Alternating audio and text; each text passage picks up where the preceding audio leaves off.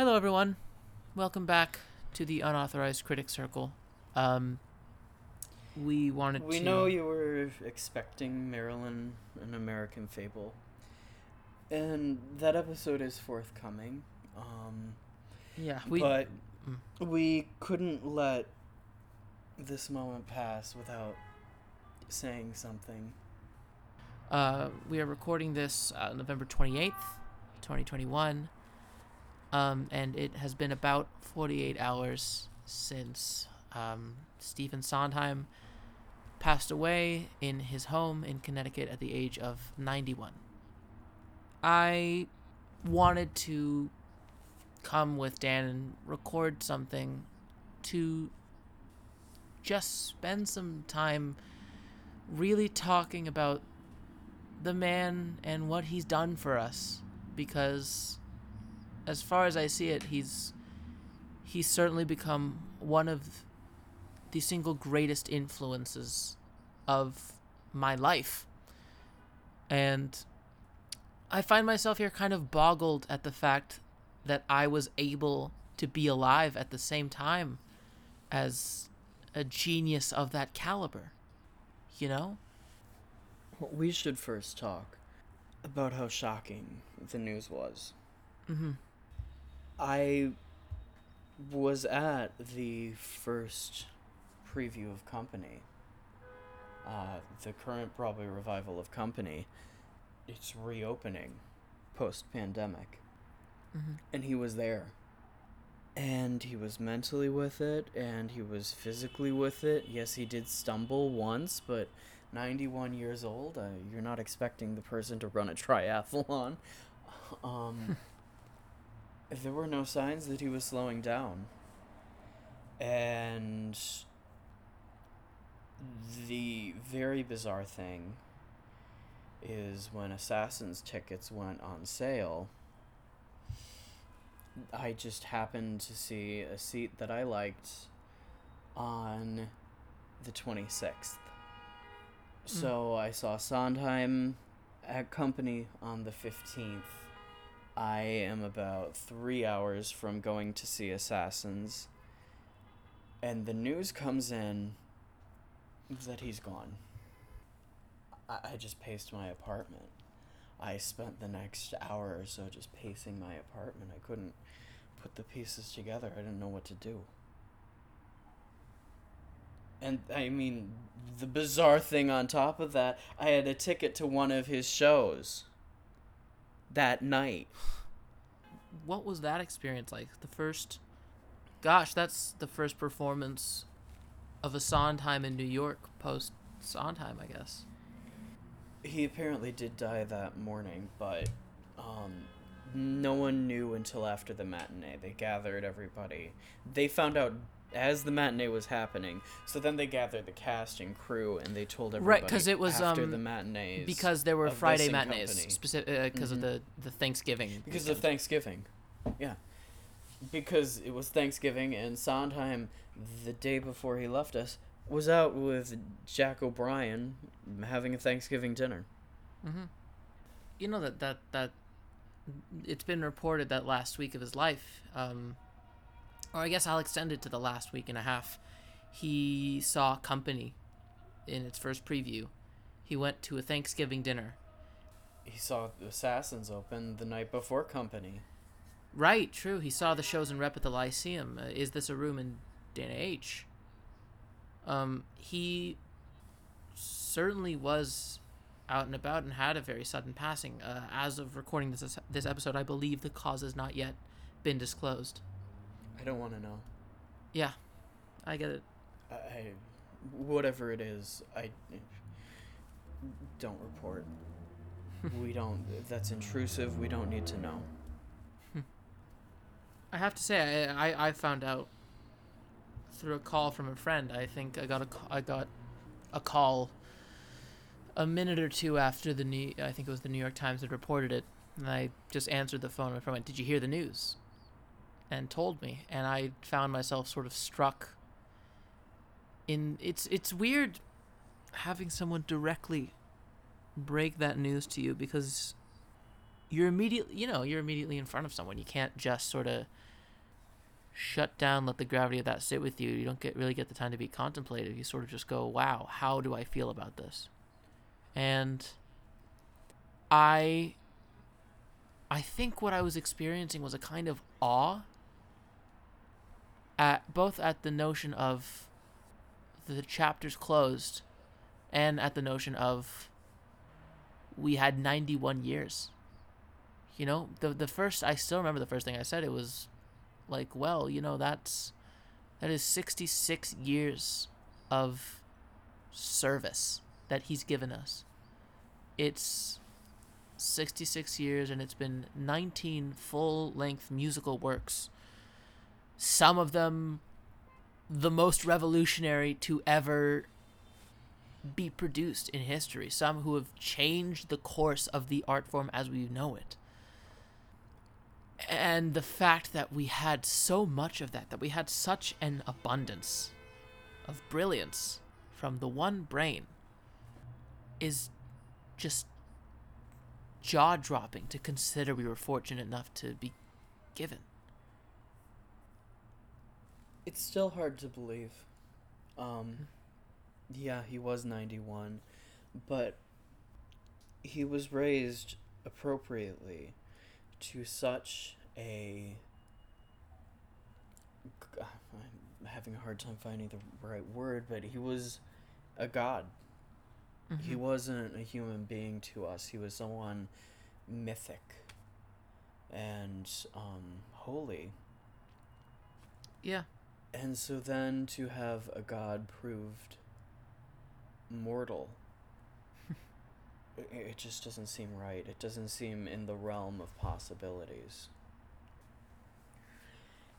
I found out, I hopped into a shower after I got off work. I had to work on Black Friday. What the fucking do? I got in a shower because I thought I was going to hit up a store before I had to go over to Assassin's. Try and get some kind of deals. And got out, started getting dressed, looked at my phone, and there was the notification, and I mean, dropped everything. Almost was late for Assassins because time stopped. It felt like my entire breathing changed. Breathing changed, oddly connected to what is my heartbeat. Is my heartbeat actually beating? And since, it hasn't been long since, but since, every moment has been a reminder that he's not there. You sent a message Saturday morning. First time waking up in a post-Sondheim world. We're recording this on the first. This is gonna sound like, oh, this is my first time eating my first time eating an Eggo waffle post Sondheim, but I But that is what it is. That's what it feels like. But there's something that made me this morning specifically. The fact that this is the first post Sondheim Sunday, and. Well, and I just went down to Times Square because they had that thing on the steps. And lovely that they did that. And everyone on Broadway is mourning. That was really a funeral. And like a lot of funerals... It was a vigil. I do have questions about front row placement. Oh, God, we're going to do that now? Catherine Gallagher has the right to mourn, and I don't know why Judy Kuhn and Bob Walton are way up on the stairs. And Bob Walton? What's his name? Jim. That's his name, right? Jim Walton. Jesus fuck. Christ. Wow, you really are in mourning. I really am in mourning. I don't know why Judy Kuhn and Jim Walton are on the stairs. I mean, I understand Judy Kuhn was with the cast of Assassins. Jim Walton was probably with the Come From Away people, but they earned front row. But why was the cast of Assassins in the back? Why was the cast... They were at the front of the steps, but why do you even put them on the steps? Why do you not move them to the front? Why do you not move them and company to the front? And Laura Benanti was in the front. Laura Benanti has earned front row status. I don't know. It's a thing in America where the front row of a funeral is very particularly planned. And some of the people that ended up in the front row, I have questions. So what I was trying to say... Sorry, I had to get that out. I know, there's a lot that you have to get out. It was a beautiful tribute. I actually did enjoy the speech that Lin-Manuel Miranda gave. He did a nice job there today. So thank him. I thank him for that. So what I was trying to say was there's something about a Sunday without Sondheim, a man who I think has forever changed people's association with a day. He turned a day into perhaps the most beautifully composed song for the musical theater. And I can't think about the day without thinking about the show. And... Are you saying that if Sondheim had musicalized Tuesdays with Maury, you would be very grief-stricken for multiple days this week? You have no idea. I would... The inclination of a Sondheim Tuesdays with Maury, very fascinating.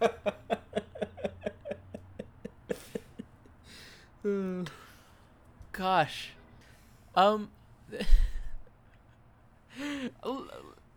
As much as... Look, I want to talk a little bit about all the Sondheim tributes that have been coming up, but one of the things that has been revealed in all these Sondheim tributes is figuring out just who doesn't know how to read a room. Do you know who I'm talking about? I think everyone knows who you're talking about. For those listening far, far, far in the future, a beloved newsy boy came onto Instagram and poured his heart out with a passionate, grief-stricken, and earnest tribute to the life and career of Stephen Sondheim. Describe this post to our listeners. Well, he had beautiful statements, and then he attached a pic where he's smiling, and he's like wearing skimpy outfit and multiple colors splashes around him, and I saw someone tweet out, "I'm so sad, now look at my feet." I saw someone tweeted that in response to... Yeah. Funnily enough, you go to the Instagram page now, and it's not there. It was removed. He deleted the post. Oh my god. Go on Twitter to find it. You'll find some people reposting it. Oh, there was also Bradley Whitford, who just played Sondheim in Tick Tick Boom, shared a statement that I thought was really well written, but there was a line that sort of felt a bit weird to me. I love how we've turned into critiquing people's grief. Yeah, that's what I want to do. It's a really positive move. That's what I want to do. We're recovering through this. He wrote something very powerful, which said, "Audacity is too tame a word to describe his fearless need to push the limits of what the American musical theater could contain. I'll write a musical about an apartment building. I'll bring a painting to life. There's a mass murder I want to write about, and the people who killed our heroes. Washed up showgirls, fairy tales. I'll press my heart through it." I thought that was really fantastically written, and I read it another time, and I went, musical about an apartment building? Is Bradley Whitford talking about Co-op? Co-op? Is he talking about documentary now as Co-op? He is. A little confused there. And the brown and the beige and the brown and the beige and the brown. Linens she picked up at Bloomy's for a bedspread that I spoiled. Now I... Yeah, of course that's the song I go to. Yeah. The fact of the matter is, I did a little cocaine tonight. My apartment currently is not far from Bloomie's, and every time I pass, what is she picked up at Bloomie's? Totally. Oh, that's great. Oh. I think this is actually the first time I've laughed since. There's been a lot of joy surrounding this because people have not just been talking about the weight of this loss and the absence of a mind of his, but talking about what the works have meant, which I think is so incredibly powerful, to not just talk about what a life without him will be like, to talk about what a life with him has been like, and how we as a people have been blessed for his being in it. I think I've shared this, but it might have been cut, so I'll share it again. My first Sondheim experience, I got the Sweeney Todd revival cast recording with Patti LuPone because I had just heard Patti LuPone in Evita, and I was like, oh, she's really good. And I sat there when I got home and I listened to it, and the earth had opened up. Not to be, we never hyperbolize on the podcast. It literally felt like, it isn't hyperbole. It literally felt like the earth had opened up. I didn't realize a work of art could do that. And be that gorgeous, be that wrenching, be that emotionally involved. I mean, whatever positive adjectives you want to put in there, they apply. It changed my entire outlook of what life was and what life could be. And not the show specifically, because saying Sweeney Todd, ooh, this is what life could be. Give me a razor. You're gonna love tomorrow. But no, to say that this is what a musical can be, and there is someone, I was immediately aware that someone wrote this. And it was possible that someone could write something this good. And I think that was honestly the first time I was really conscious, other than just like an Andrew Lloyd Webber birthday concert on PBS. It was the first time I was aware that, these shows are actually written by people and the writers matter. Because I knew the actors didn't make it up, but it was the idea of the text that you were given. That's everything. Like, it's one thing to interpret that and perform it on stage, but the actual writing of a piece and the actual thinking this, whatever show you're saying, thinking it up, that's got to be hard business, and those are the people you should be paying attention to. And I've said to a couple of people, what's so hard about this is, and again, not hyperbolizing, Sondheim taught me what emotions are. He taught me how to define my life. Whatever emotion I was having, there was a song for it. Whatever word I was looking for, it was likely in one of the lyrics. My vocabulary tripled merely, especially coming at Sondheim from a young age. Hearing his vocabulary, learning those words, watching interviews of him where he speaks like he speaks, and having to Google those words and having to look those words up in an actual physical dictionary. All of the tools that I have to access and interpret the world around me are in very large part because of him. Mm-hmm.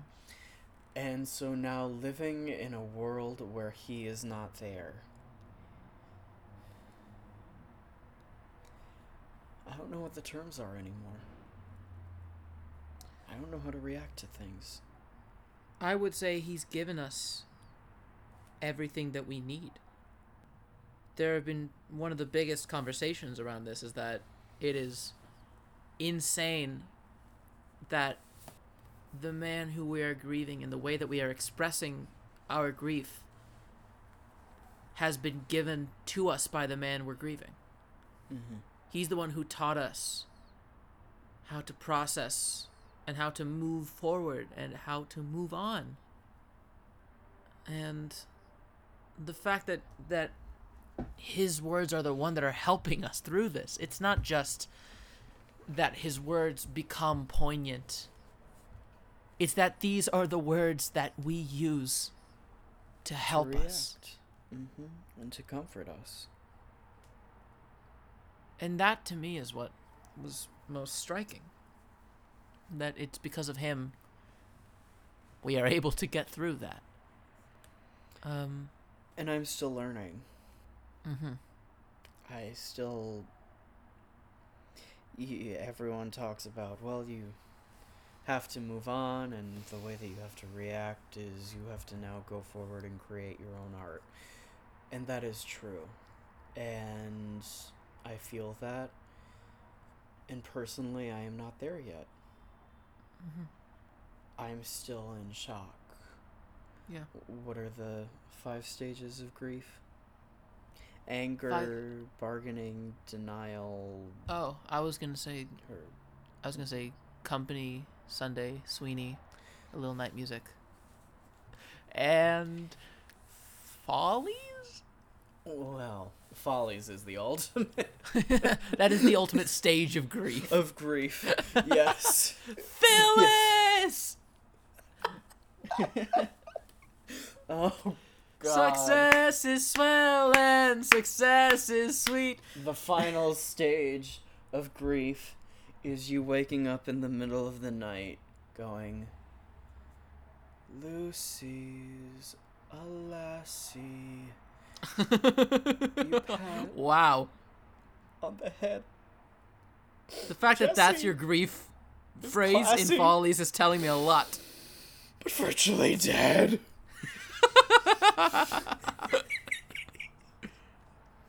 That is the ultimate stage of when you wake up in the middle of the night singing Lucy and Jesse as a ballad that is very sad.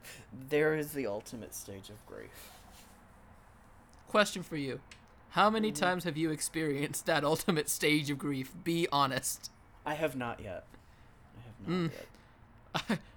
If you would have said it had happened before, I would have believed you. I'm sure you would have.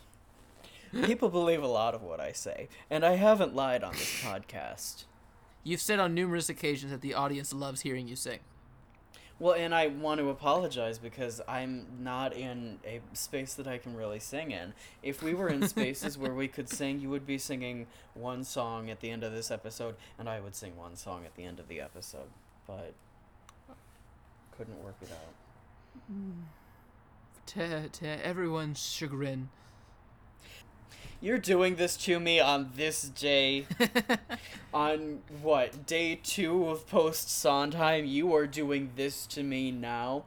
And We all process things differently. I hope you know that it's going to be on day 2156 post Sondheim.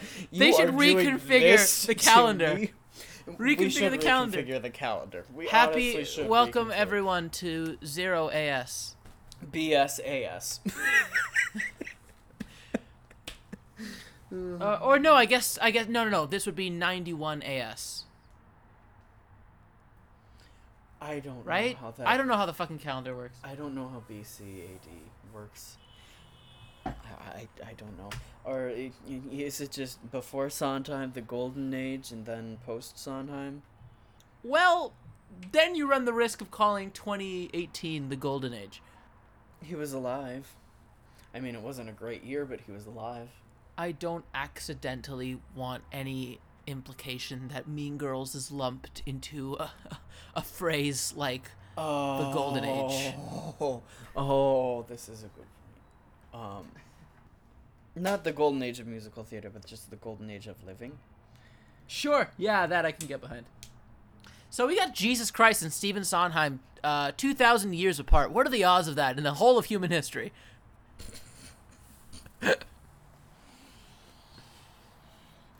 So I mentioned to the audience what my first Sondheim experience was. When did you lose your virginity? You know, those two questions have one and the same answer. I would buy that. Fair. What's natural comes hard. Wow. Fuck. I know the first Sondheim show I ever saw was Forum. I saw a friend of mine do it in a university production when I was in high school. And I don't think I considered Sondheim too much. I really don't remember what his place in my life was for a while. Until I was sort of cattle called into doing a production of Into the Woods to play the Wolf and Cinderella's Prince. And I remember specifically reading the libretto for the first time. And my immediate... I might have told this story on the podcast. I can't remember. But I was reading the libretto. It's worth restating, even if you have. Yeah. And I was just sitting there going, what the fuck am I reading? What is this bullshit? Why is this such a popular music? I was reading through it. I was actually kind of disliking what I was reading. I was like, this is some of the worst writing I've ever seen. It's also haphazard, and this dialogue feels so unnatural. I can't imagine trying to come up with like a justification for this line. What the hell what's going on? After that first ever cold read, I was like, I don't know what the hell I'm doing in this show. I don't know why the hell people go for it. And then I listened to, I think the first song I ever heard was Hello Little Girl. And immediately it was, oh, yeah, okay, got it. It was actually an immediate like, oh, yeah, okay, this works. This is exactly, this is why this works for me. And of course, since then, I've become more acquainted with James Lapine and his writing, and with the subtextual in Into the Woods, and I've grown a much stronger appreciation for it. But that was the first time I'd ever really, really considered the work of Sondheim and its brilliance to go, wow, this is really phenomenal. And I had that appreciation for Into the Woods then, and the thing that catapulted me to where I am now was the last show I saw before lockdown, which was Eclipse Theater's production of Sunday in the Park with George. And I think the point of no return for me was hearing the Artists Are Bizarre verse in the title song. Hearing Artists are bizarre, fixed cold. That's you, George. You're bizarre. And hearing that accompaniment of like bum bum ba-dum bum ba-dum bum bum ba-da-ba-ba-dum. I was sitting there and I was kind of blown away, because it's kind of like the first time you hear sort of like an expressionistic jazz piece for the first time, you know? Where you're sitting there going, oh my god, I didn't think these combinations of sounds could be conceptualized by the human brain. You know? I'm sitting there actually kind of fucking astounded to think, my god, what am I listening to right now? And after watching that show, I couldn't stop getting the music out of my head. The first ever Sondheim song that I found myself obsessed with was fucking Gossip. It was that overprivileged women complaining, silly little simpering shop girls. I was so... I appreciate music really predominantly, I feel, from the left side of my brain. And if it really fucking sort of confuses me to an extent, I'll say, if it really throws me for a loop, if it's really absurd and abnormal and strange, I just like dive my teeth into it. I completely, like, I become obsessed with it. And that was 1,000,000%. That was the first Sondheim song I ever had on repeat. And as the lockdown started happening, I started spending more and more time thinking about Sunday, and I watched that pro shot for the first time. And when that was maybe the most glorious production of a musical I've ever seen. And all of that had spiraled so and so much and had sort of ended up snowballing into where I found myself establishing a Stephen Sondheim marathon. And literally months after listening to Sunday in the Park with George for the first time, I had bought Sondheim and Co. And I had borrowed... who told you to buy Sondheim and Co.? Was that you? That was me. Yeah. I buy it. That was... I literally told you have to... This is the edition that you need. And... Yeah. Yes.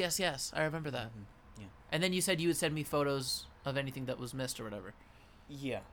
I bought Sondheim and Co. That was before we even had conceived. Oh yeah, that was like podcast. half a year. And I borrowed the hat. I borrowed Look, I Made a Hat from the library because I wanted to know what he had to say about Sunday. And then I ended up buying the hat box, and I bought biographies, and I had decided that in order to start understanding this man and in order to start really getting the sense of this guy, I have to know the work. And so I decided I was going to watch my way through finishing the hat and Look, I Made a Hat. And so far I've gotten as far as A Little Night Music. I've seen, I guess, all of his stage works up until 1973, with a couple exceptions of shows that I had previously seen. You know what you should do, and I told you you should do it, and now is a perfect time.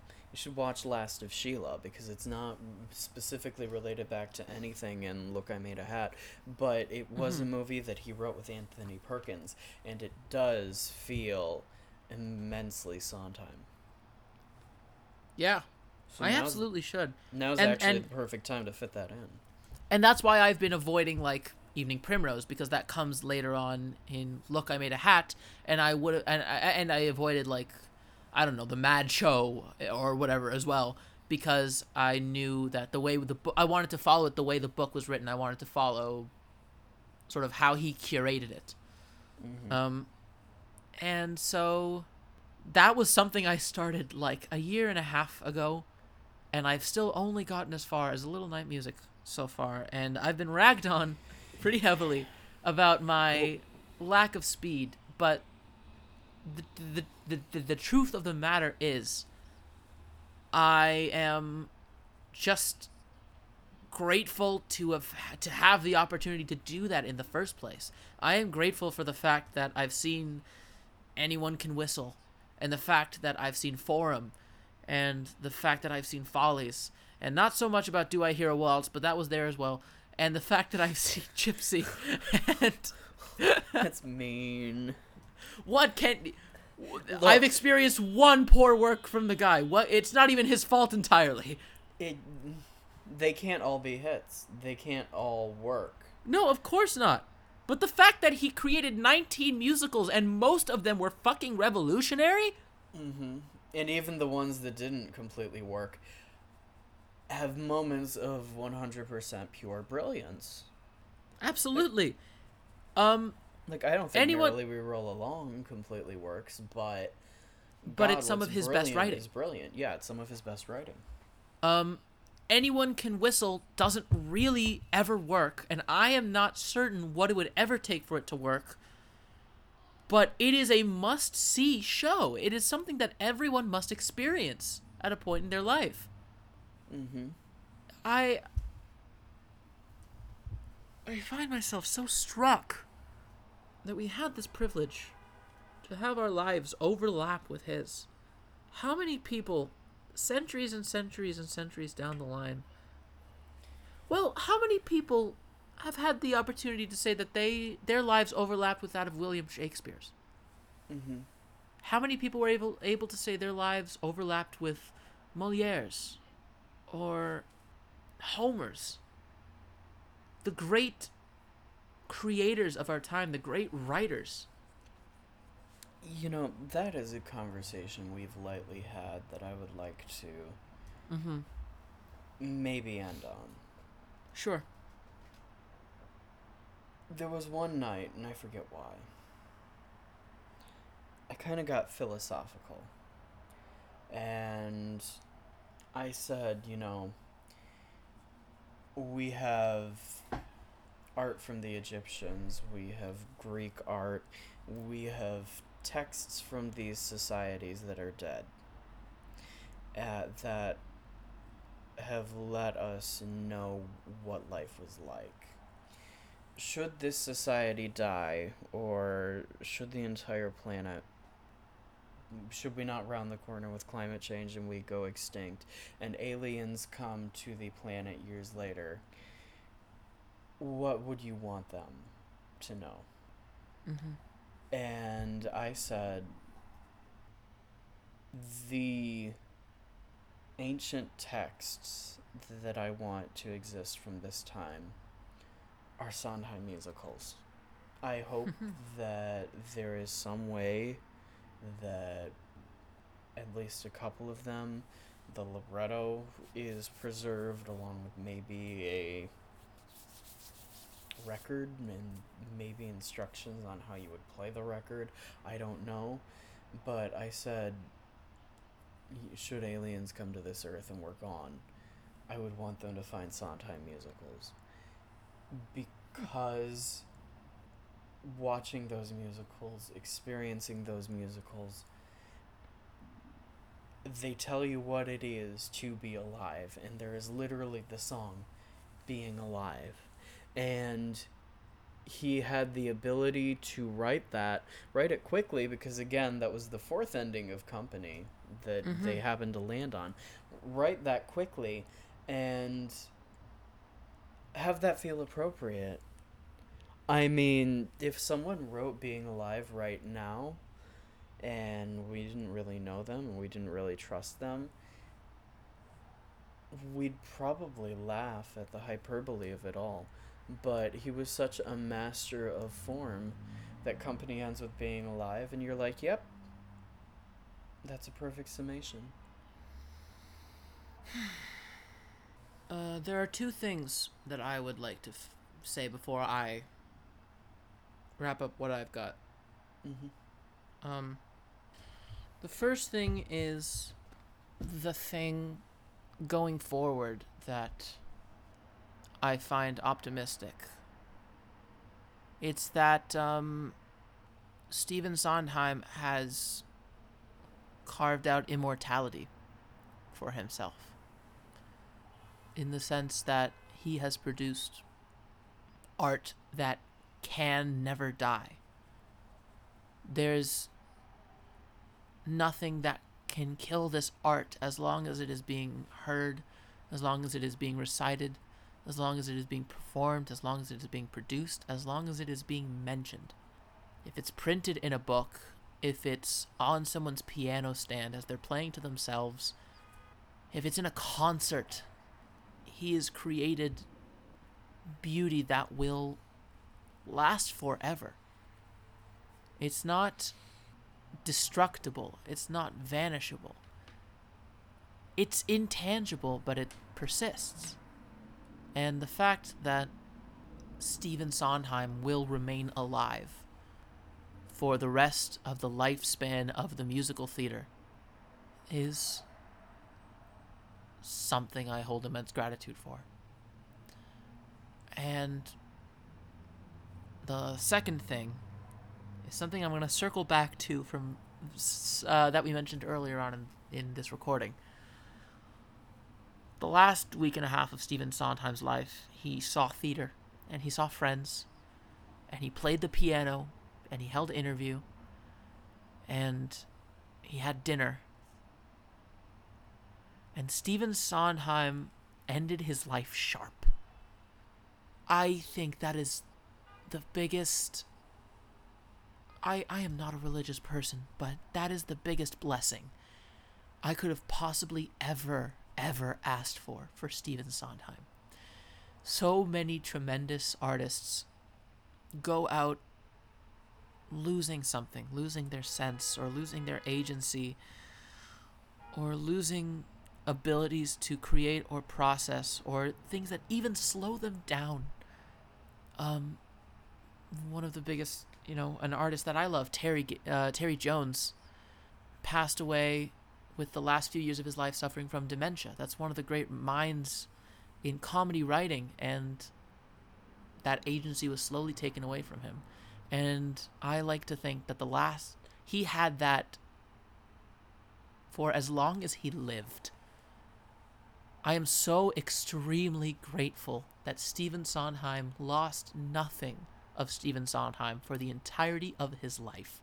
And Dan, you said it best to me when you said that Stephen Sondheim went out on top. I sincerely, sincerely believe that is the case. I am so grateful that we had Stephen Sondheim for every second until we didn't. There's no real way to say thank you, because the gifts that he gave to us are so immense that to thank him is almost to minimize the achievement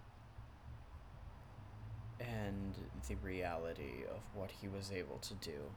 Does that make sense? Yes, absolutely. And to me, agreeing with you that there's no words that I could possibly submit to express gratitude on the level that one would need to be able to meet that level of true thankfulness. The one way I know to give thanks is through the work, and through the interpretation of the work, and through the digestion of the work, and through taking in the work and talking about the work and surviving the work. I think that is the only way to appropriately and effectively express enough gratitude that would ever meet the amount that Stephen Joshua Sondheim deserves. So everyone go work on a Sondheim show? Go work on a Sondheim show. Go put on a Sondheim record. Go read a libretto to a Sondheim show. Go call up a friend and sit down and say, let's talk about this show. Let's see if there's anything I've discovered that you might discover from me, or something I might discover from you. But when you have that conversation, I mean, it's a cute conversation. You don't want to turn that into a podcast. It's been done, and honestly, yeah. And all these podcasts, they're really on the top of their game. I don't think adding to the pile. Yeah, I don't think they really need. Add. They don't really need the the neighbors. I mean, You have nothing to add, so I mean, it's great that you get to have that conversation in your life, but you have nothing to add to the greater experience. Well, nothing that's not been added. Added by you, though, Josh. I do not know where to go. And nor did I. I want to make things that count, things that will be. I did what I had to do. What am I to do? Move on. God fucking damn it, we still managed to fit it into the episode. Stop worrying where you're going. Thank you for listening. Thank you for listening, and we are sad with you. We will soldier on. We'll get through this together. Best as we can. Sometimes people leave you halfway through the wood. Do not let it grieve you. No one leaves for good. Thank you for listening.